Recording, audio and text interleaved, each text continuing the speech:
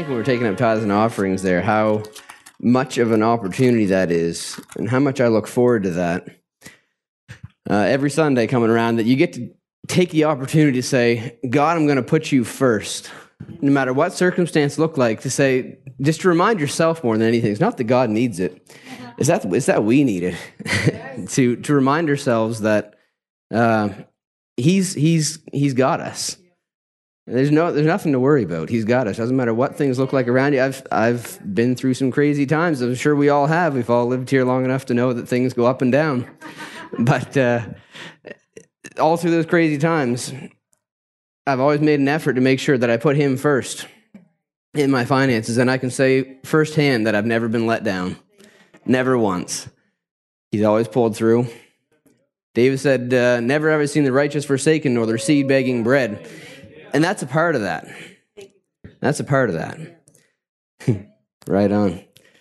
I was looking at these flowers here tonight, too, when I first got up here. And I was thinking, a little background story, just off topic. So my mom was a nurse growing up, worked in the ER, so lots of doctors around, and doctors usually have a fair amount of money they look around spending and spend a lot of it on their houses. So this one particular one that worked at the hospital with my mom lived in Grand Prairie, big, huge, beautiful house with 27 gardens on the property. Loaded up, all the way around. It's a huge property. And so we asked my mom one time, hey, do you think your boys would be interested in doing a little bit of summer work? So, okay, sounds good. So we get volunteered, I guess, to go and work for very small sums of money for these very wealthy people. And so we started with when I was 11 years old. He used to come, so every year he'd spread topsoil through all of his gardens, and then he'd spread bark mulch through all of the gardens. Every one of them, every year. We would go through 3 dump truck loads of topsoil and 3 dump truck loads of bark mulch with wheelbarrows all over the whole property.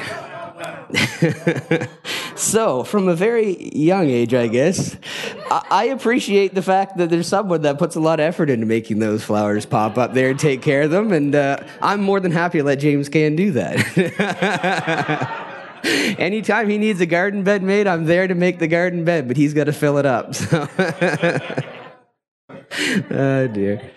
Anyways, getting back into this, part 2 or full version or whatever you want to call it. Extension, there you go. So God's been speaking to me a lot about peace, and we talked about it a little bit on Sunday. But I'd like to back it up a little bit before that, about having the peace of God in your heart has a few prerequisites. First one being, I guess we'll just go to John 3:16, a really common one that we all know quite well. And hopefully lighten this up in a way that's you don't typically look at this scripture. Coming up on Easter here too as well. And one of these prerequisites to having the peace of God ruling in your heart is you have to understand that you're loved by God. If you don't understand that you're loved by God, you don't understand that He's got you in any circumstance. You don't understand the fact that when everything else is spiraling out of control around you, He still has you in His hand, and He can still pull you through anything. So John 3:16 says, "For God so loved the world that He gave His only begotten Son, and whosoever believes in Him will not perish, but will have everlasting life." The next one, again, we like to emphasize here as well. "For God sent His Son not into the world to condemn the world, but that the world through Him might be saved." So that in knowing that you're loved helps you establish the fact that you've got your Heavenly Father, that no matter what you've done, no matter where you've been, He sent His Son Jesus to die, that we would be able to have a hope, a future, and an everlasting life ultimately. So I'd also like to go to John chapter 8 from there. Pretty well going to go through this whole first little bit of this. Starting in verse 1. "So Jesus went into the Mount of Olives, and early in the morning He came again into the temple. And all of the people came, and He sat down and taught them. And the scribes and Pharisees brought unto Him a woman taken in adultery. And when they had set her in the middle, They said unto him, Master, this woman was taken in adultery in the very act. Now Moses in the law commanded us that such should be stoned. But what do you say? This they said, tempting him, that they might have something to accuse him by. But Jesus stooped down and with his finger wrote on the ground, as though he did not even hear them. So when they continued asking him, he lifted himself up and said unto them, He that is without sin among you, let him first cast a stone at her. And again he stooped down and wrote on the ground. And when they had heard it, being convicted by their own conscience, went out one by one, beginning at the eldest, even unto the last. And Jesus was left alone, and the woman standing in the midst. When Jesus had lifted himself and saw no one but the woman, he said unto her, Woman, where are those your accusers? Has no man condemned you?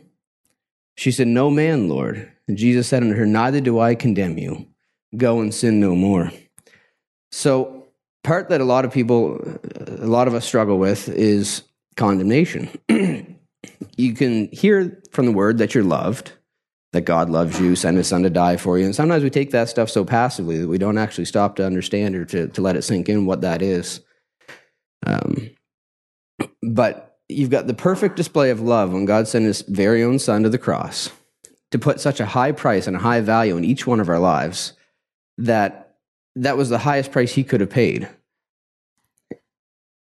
And like I said in John 3:17, he didn't come into the world to condemn the world.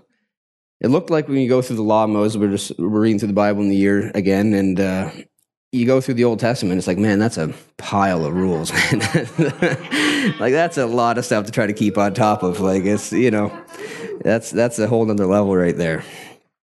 And condemnation was so ingrained into them as a result, because they looked at that as a set of rules instead of a guide to a good life. They didn't realize that all these things were just to help them all out, and they just put it into a system where they just judged each other constantly, and you were constantly looked at, and you were constantly, I'm sure a lot of them hid all kinds of stuff that they did, just trying to make everything look good on the outside.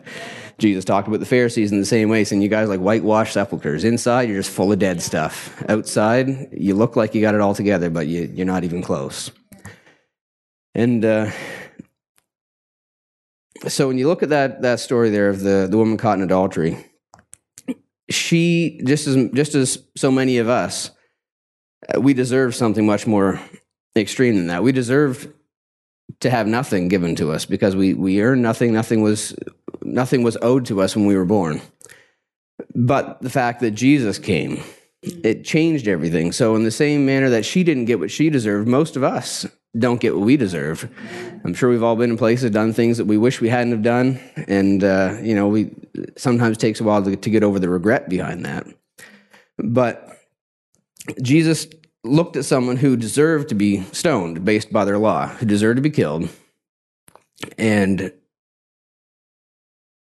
by pointing out the fact that none of us are perfect, highlighted the fact that there's mercy and grace to allow us to step back up when we've fallen down, and to move on, uncondemned. So if Jesus didn't condemn us, if Jesus didn't condemn her, who are we to condemn ourselves?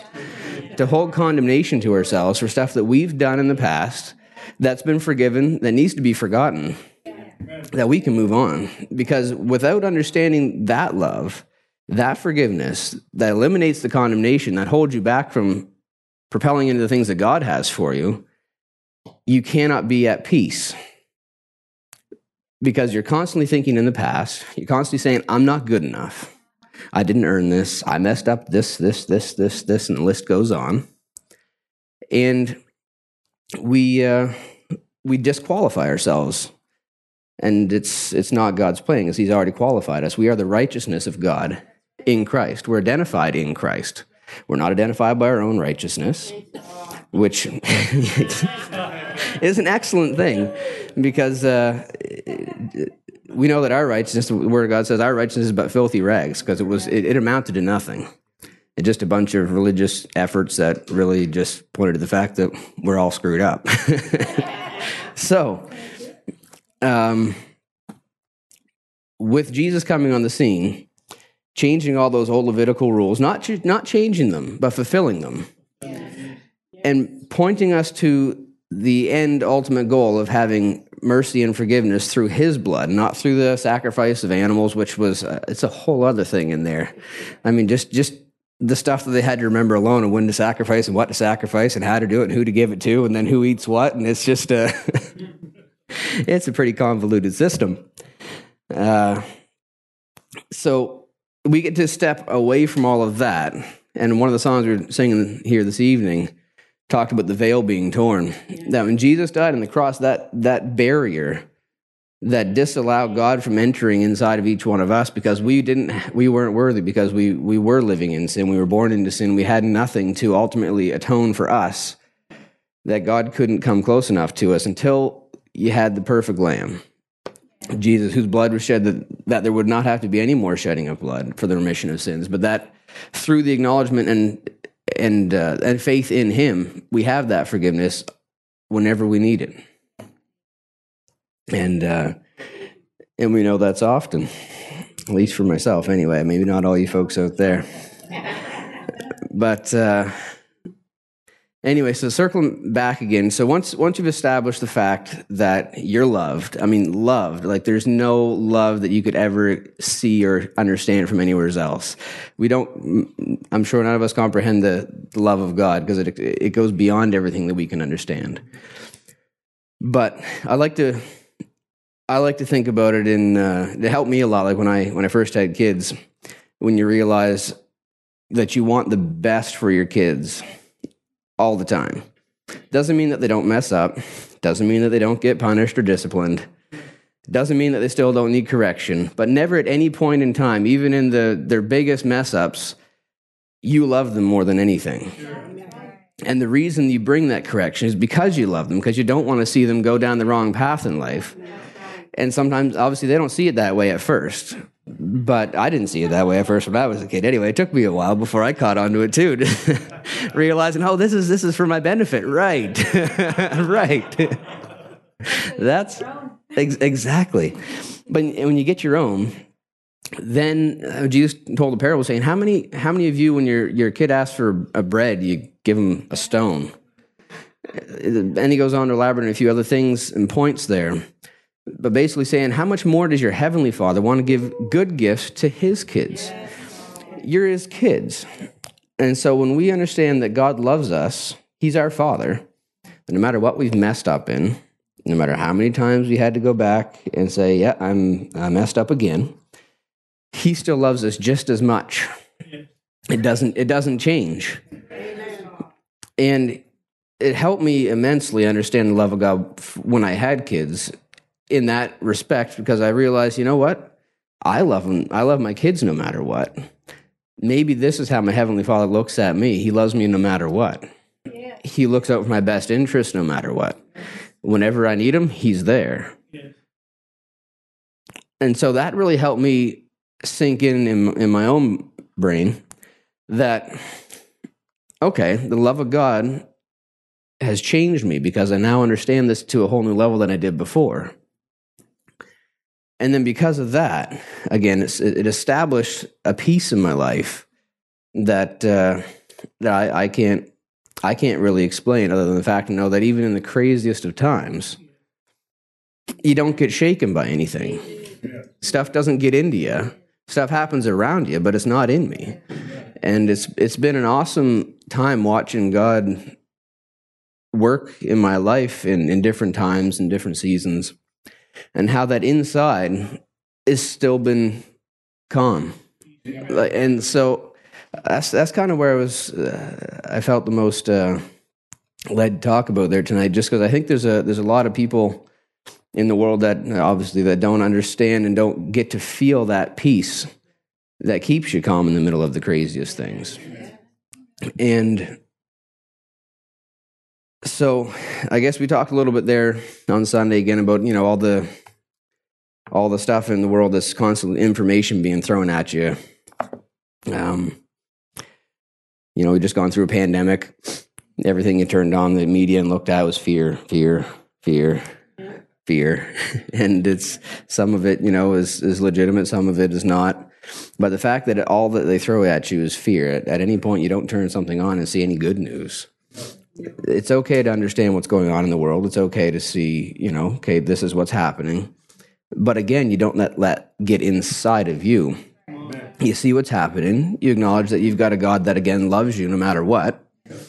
That regardless, again, of what it is, if it's a pandemic, if it's a war. I mean, you've got people over in Ukraine right now in the middle of, something that's crazy. After they went through a pandemic, now they've got a war that they're facing.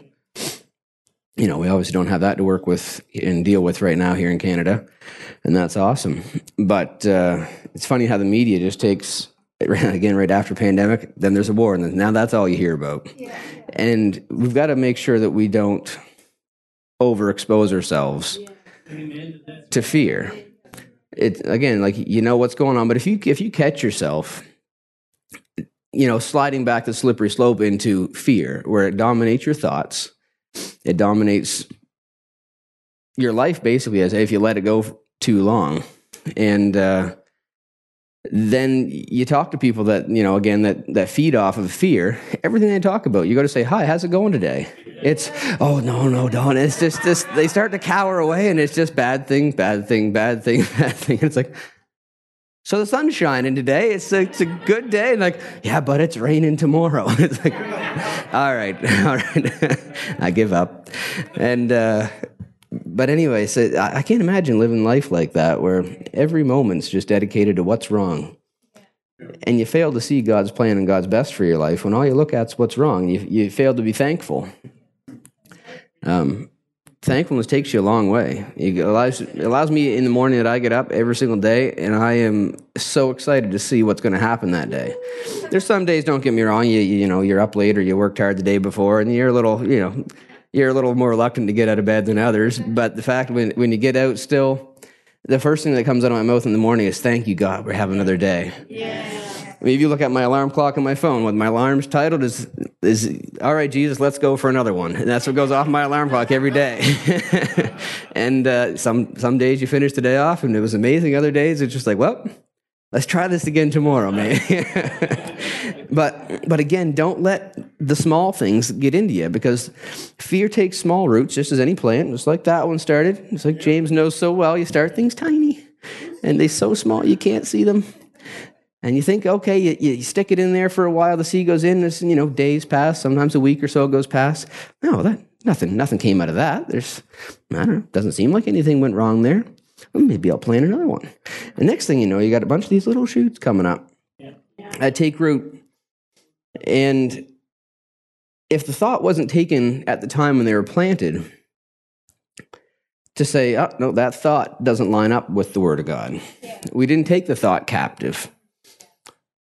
We allowed that thought to take hold and then take some of our thought life, some of our time away from us, to develop what we thought was harmless at the time, until we realized that multiple seeds got planted, and now there's a bit of an issue that we've got to address. And, there's some stuff that can take a while to root out if you have a large amount of root system to that. You see, you're planting a garden, and some of the roots, they got some of the weeds got deep roots. And you got to rip it out, and the top just breaks off. And then the next thing you come back, and it's growing again from the roots. And it's like, yeah, okay, maybe I didn't dig deep enough for that one. And it's the same thing. But the best time to catch those thoughts is as soon as they become the first thought. And you can't judge those thoughts until you have the Word of God in your heart. So that's why David said, I meditate this day and night. I'll make my way prosperous, and I'll have good success. Because you meditate the Word. Because the Word goes in, the Word comes out. If you don't have the Word in, then when those thoughts come, or when something presents itself in your life that chooses you to, whether it's a child that's not living life the way that you think they should, or the way they shouldn't, or if it's fear of loss of job, not enough money, whatever the case is, the best time to catch those is right at the beginning, when you take the Word and say, "Oh, no, that doesn't sound like my God. That doesn't sound like the God that I read about. That has given everything to me that I could ever need to live my life, because I know the word into each one of those circumstances, and you can answer those thoughts by the word of God, and that's how you take them captive. You throw them out and say, okay, never mind that one then, and you move on. No root's been taken. No peace has been disturbed. On to the next thing in life. And that stops so much trouble at the get-go. So again, we all have been in places where we've allowed fear to take root in our lives to an extent. Then we got to backtrack a bit.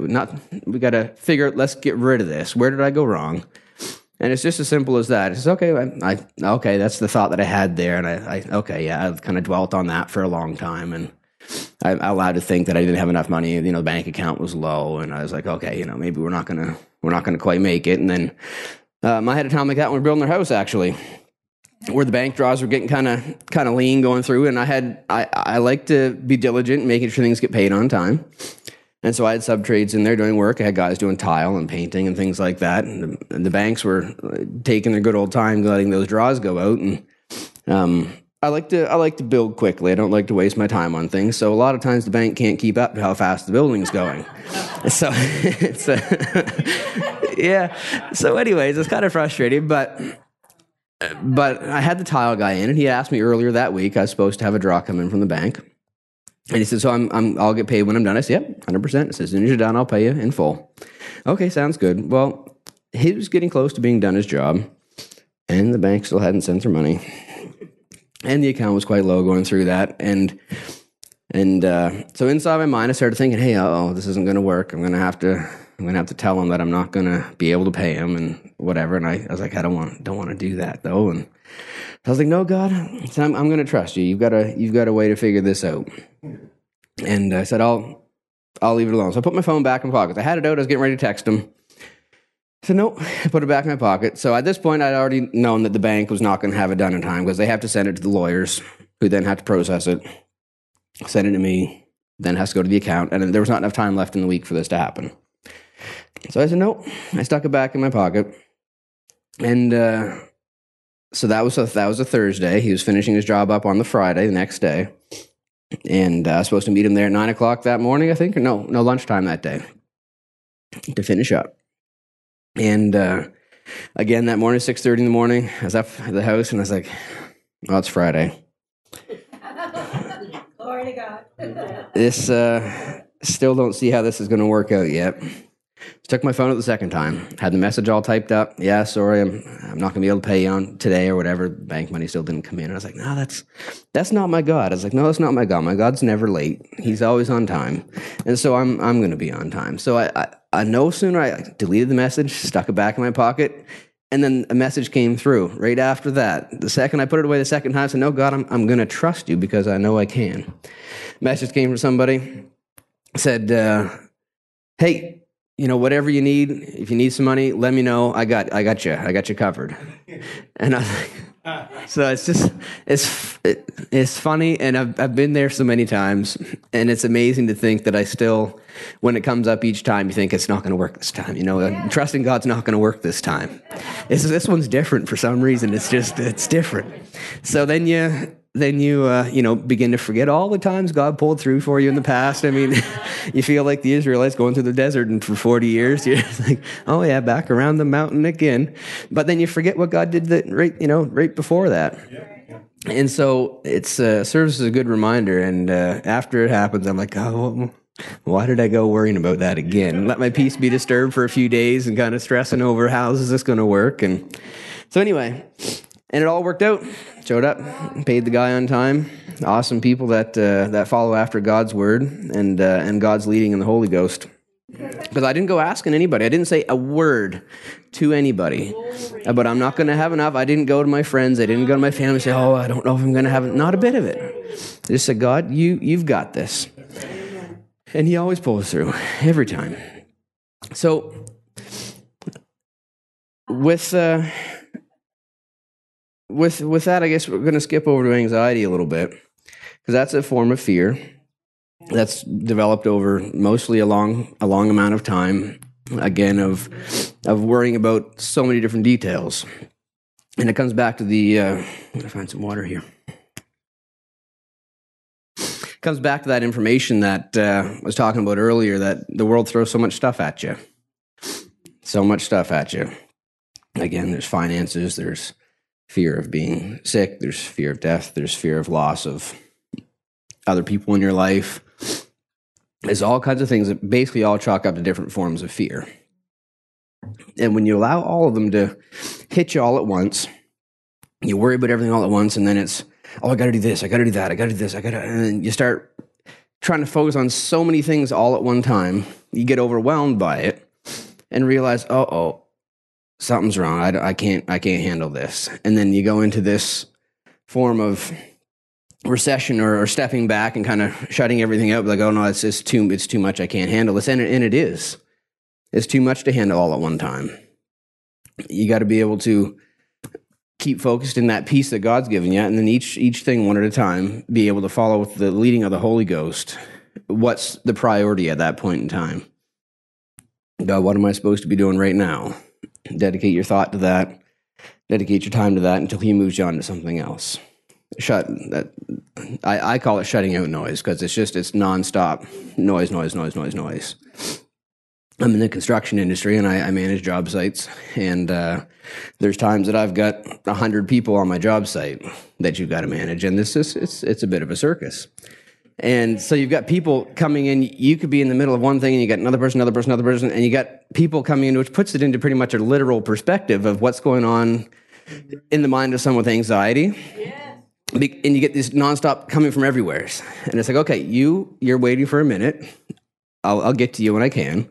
You over there, okay, yours is the most important task that we got to deal with right now. And you begin to prioritize and set things aside. You're only one person. You can only do so much. Don't overdo yourself to some extent that you know you're going to get burnt out by.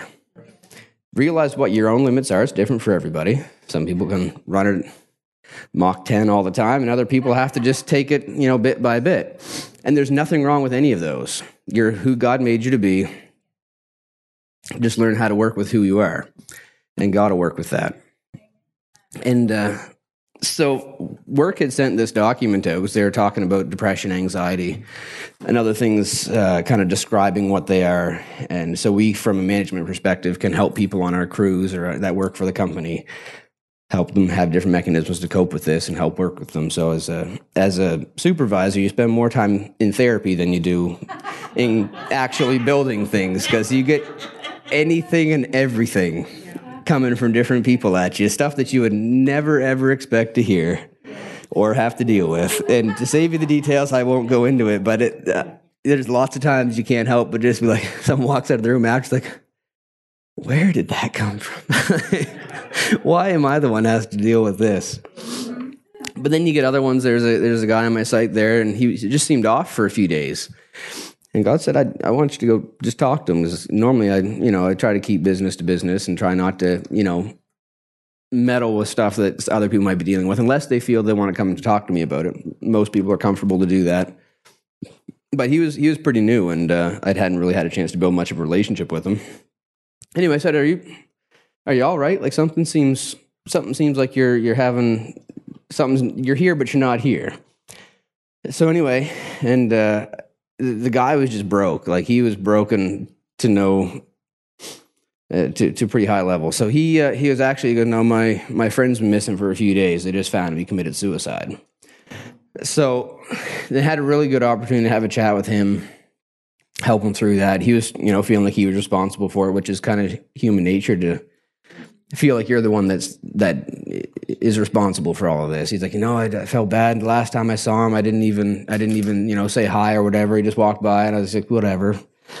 So he's like, what if he had something going on that day that if I actually had to talk to him, I might have been able to help him through something. And I said, hey, but that's not your deal. Said you wouldn't have known. He was your friend. Every day you walk by him, you chatted, you do stuff, and you don't expect to see that kind of behavior from him. Like I said, did you? Was he? He's like, no, it just seemed like everything was fine. So I had a chance to calm down a little bit, and we chatted. Like normally you're supposed to be working, don't get me wrong, but there's a time and a place where there's things that are more important. So we were probably 2.5, 3 hours we were chatting for a while. I went back to talk about his upbringing, his family, and his parents, and stuff that he struggled with, and had a really awesome opportunity to share the love of Jesus with that guy, and he really appreciated it after the fact. But in dealing with all of that stuff, then I read, go back to that letter the work sent out with effects. It was titled "Effects of Anxiety," and it went down through a whole list of different things that you can expect from people that are struggling with anxiety. And then I got something downloaded in my spirit. I want to read it to you because it's something. Normally, I don't write stuff down. It's I'm the kind of person that God says something or I hear something, like, okay, yeah, that's cool, and then I go on and probably should write it down more. Because a lot of times I'm like, what was that again? It was really good, but it's gone. So so this particular time, I wrote this down. Give me a second to find it here. So that was called, I guess it was The Impact of Anxiety. And then I got this in my spirit, the impact of knowing Jesus. So again, kind of word for word went point form down through this list of, expressions that come from anxiety. And Jesus said, this is the impact of knowing Jesus, realizing that what he did for you changes everything, past, present, and future. What you did in the past or what was done to you in the past no longer defines you. Christ's love infiltrates and removes all fear of death, rejection, insecurity, depression, anxiety, and so much more when you choose to let go of the past and allow the perfection of all that Jesus is to take root in you. Knowing Jesus keeps you calm in the middle of the craziest of times and lets you know inside that this too will pass and gives you an assurance that you will win. And then it talked about, again, in this anxiety letter, it talked about childhood and how most depression and anxiety is rooted back to someone's childhood. So again, and this says, although a bad childhood does produce challenging things to overcome as an adult, focusing more on who you are in Christ than who you were as a broken child allows for a mindset change that promotes the life-changing transformation to the best life you could ever imagine. And it's something that just like that. And I'm not much of a person for writing stuff down again. And so he said, and I was like, wow, that's so good. It just like answers that document point form right down the list of life without Jesus. Doesn't mean that when you have Jesus in your life, you can't still struggle with anxiety and depression, because there's still people that are in the body of Christ that do. But I believe that in allowing that root of love to be the strongest and the biggest root in your life, takes out that fear, takes out all thoughts that something's going to not work out or that you're not good enough. You're not going to make it. All these thoughts of fear that most of us have thrown at us every day in one form or another. And it allows you to say, God loves me, and I've learned to trust him, that his word is true, and I know he never fails. So if he never fails, I can't fail. I don't need to understand the whole picture. And I think it was in Proverbs, again, we were talking about it on Sunday. It says that in all of your ways to acknowledge the Lord, and he will direct your steps. Your steps. He didn't say he's going to highlight the whole plan for you. He didn't put it all out. He didn't say, here's point A, here's point B, here's the end destination, here's everything else in between, and life's going to be peachy. He said, in this life you'll have tribulation. You'll have trials. And again, we talk. Yeah. You get, tossed around for a couple weeks, and you got no food. You finally get a little bite to eat, crash your ship on land, and then you get bit by a snake, and then you get a whole bunch of people that are asking you to go pray for them. Then it's just like, you can imagine Paul's probably like, when is it going to be done, Lord? Like, is there a time for a break here or no? But anyway, it's a good thing we had that guy there. It's a good test pilot to what grace is able to do in our lives. So you could see somebody that had to step every single moment of every single day from one thing to the next thing to the next thing to the next thing, so that you could see that you can still have peace in the middle of craziness. Paul had peace in the middle of craziness. He said, I'm content, whether I got a lot, whether I got a little. He said, it's nothing, because I know that I'm here for your sakes. He said, I'd rather go be with the Lord. He said, but it's more important for you guys that I stay here. I'm kind of done with all the stuff happening, but because I got to love you guys and show you that there's still more to this before I go, then I'm going to stick around for a little longer. But we've all got a mandate. We've all got a mission from God. Everyone's is different. And don't Don't try to be somebody else. Don't try to act their mandate out. Just live your own. Paul wanted us to go to Rome. Yeah. He made it, didn't he? Yeah, again, God doesn't show you everything. He said, okay, you'll go to Rome. You'll get there in handcuffs.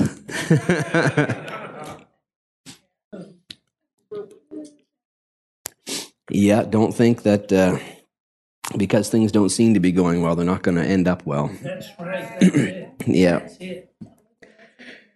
that's right. So I think we'll wrap up there, I think. No? Not yet?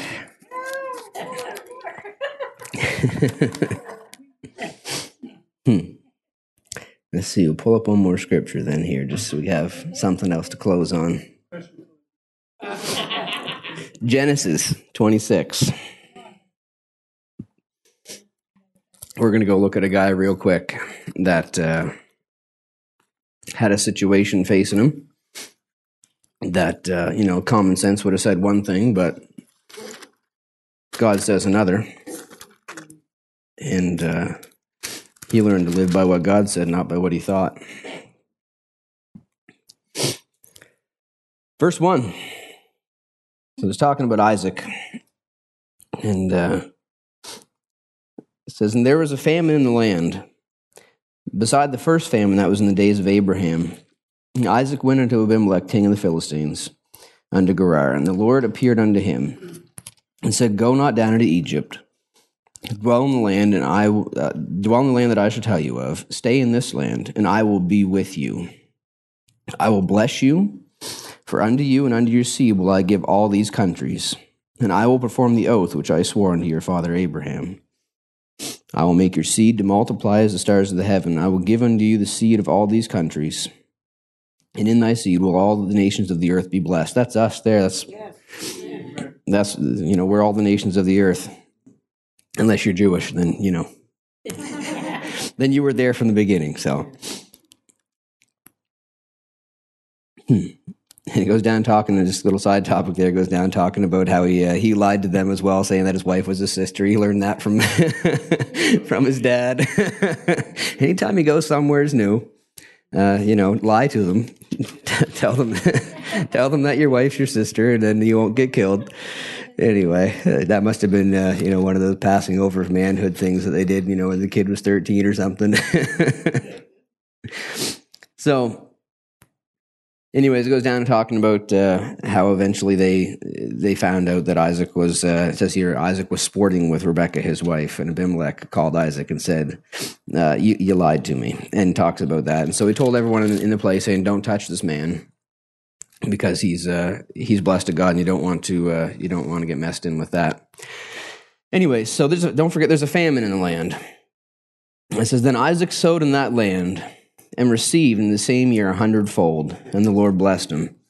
So in the middle of a famine, in the middle of a time when you shouldn't sow, in the middle of the time you're better off holding on to your seed until there's a more opportune moment in time to plant, to make sure you don't just cast your seed away to nothing.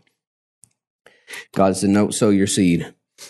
And when it doesn't make sense, you still got to learn to follow after what God's saying. Nowhere's in the Bible does it say only if it makes sense, listen to God. And very, very, very, very rarely does it make sense when God says to do something. And he does that on purpose, because when it makes sense to us, you don't need to rely and trust on him. So anyways, live life in peace. Don't let your peace be disturbed. We got an awesome God that again loves us. We keep our minds continually on him, and you'll have perfect peace. We don't want to live life any other way. It's no fun at all. So bless you guys. Love you all. Thank you so much for coming out tonight and listening. And well, thank you.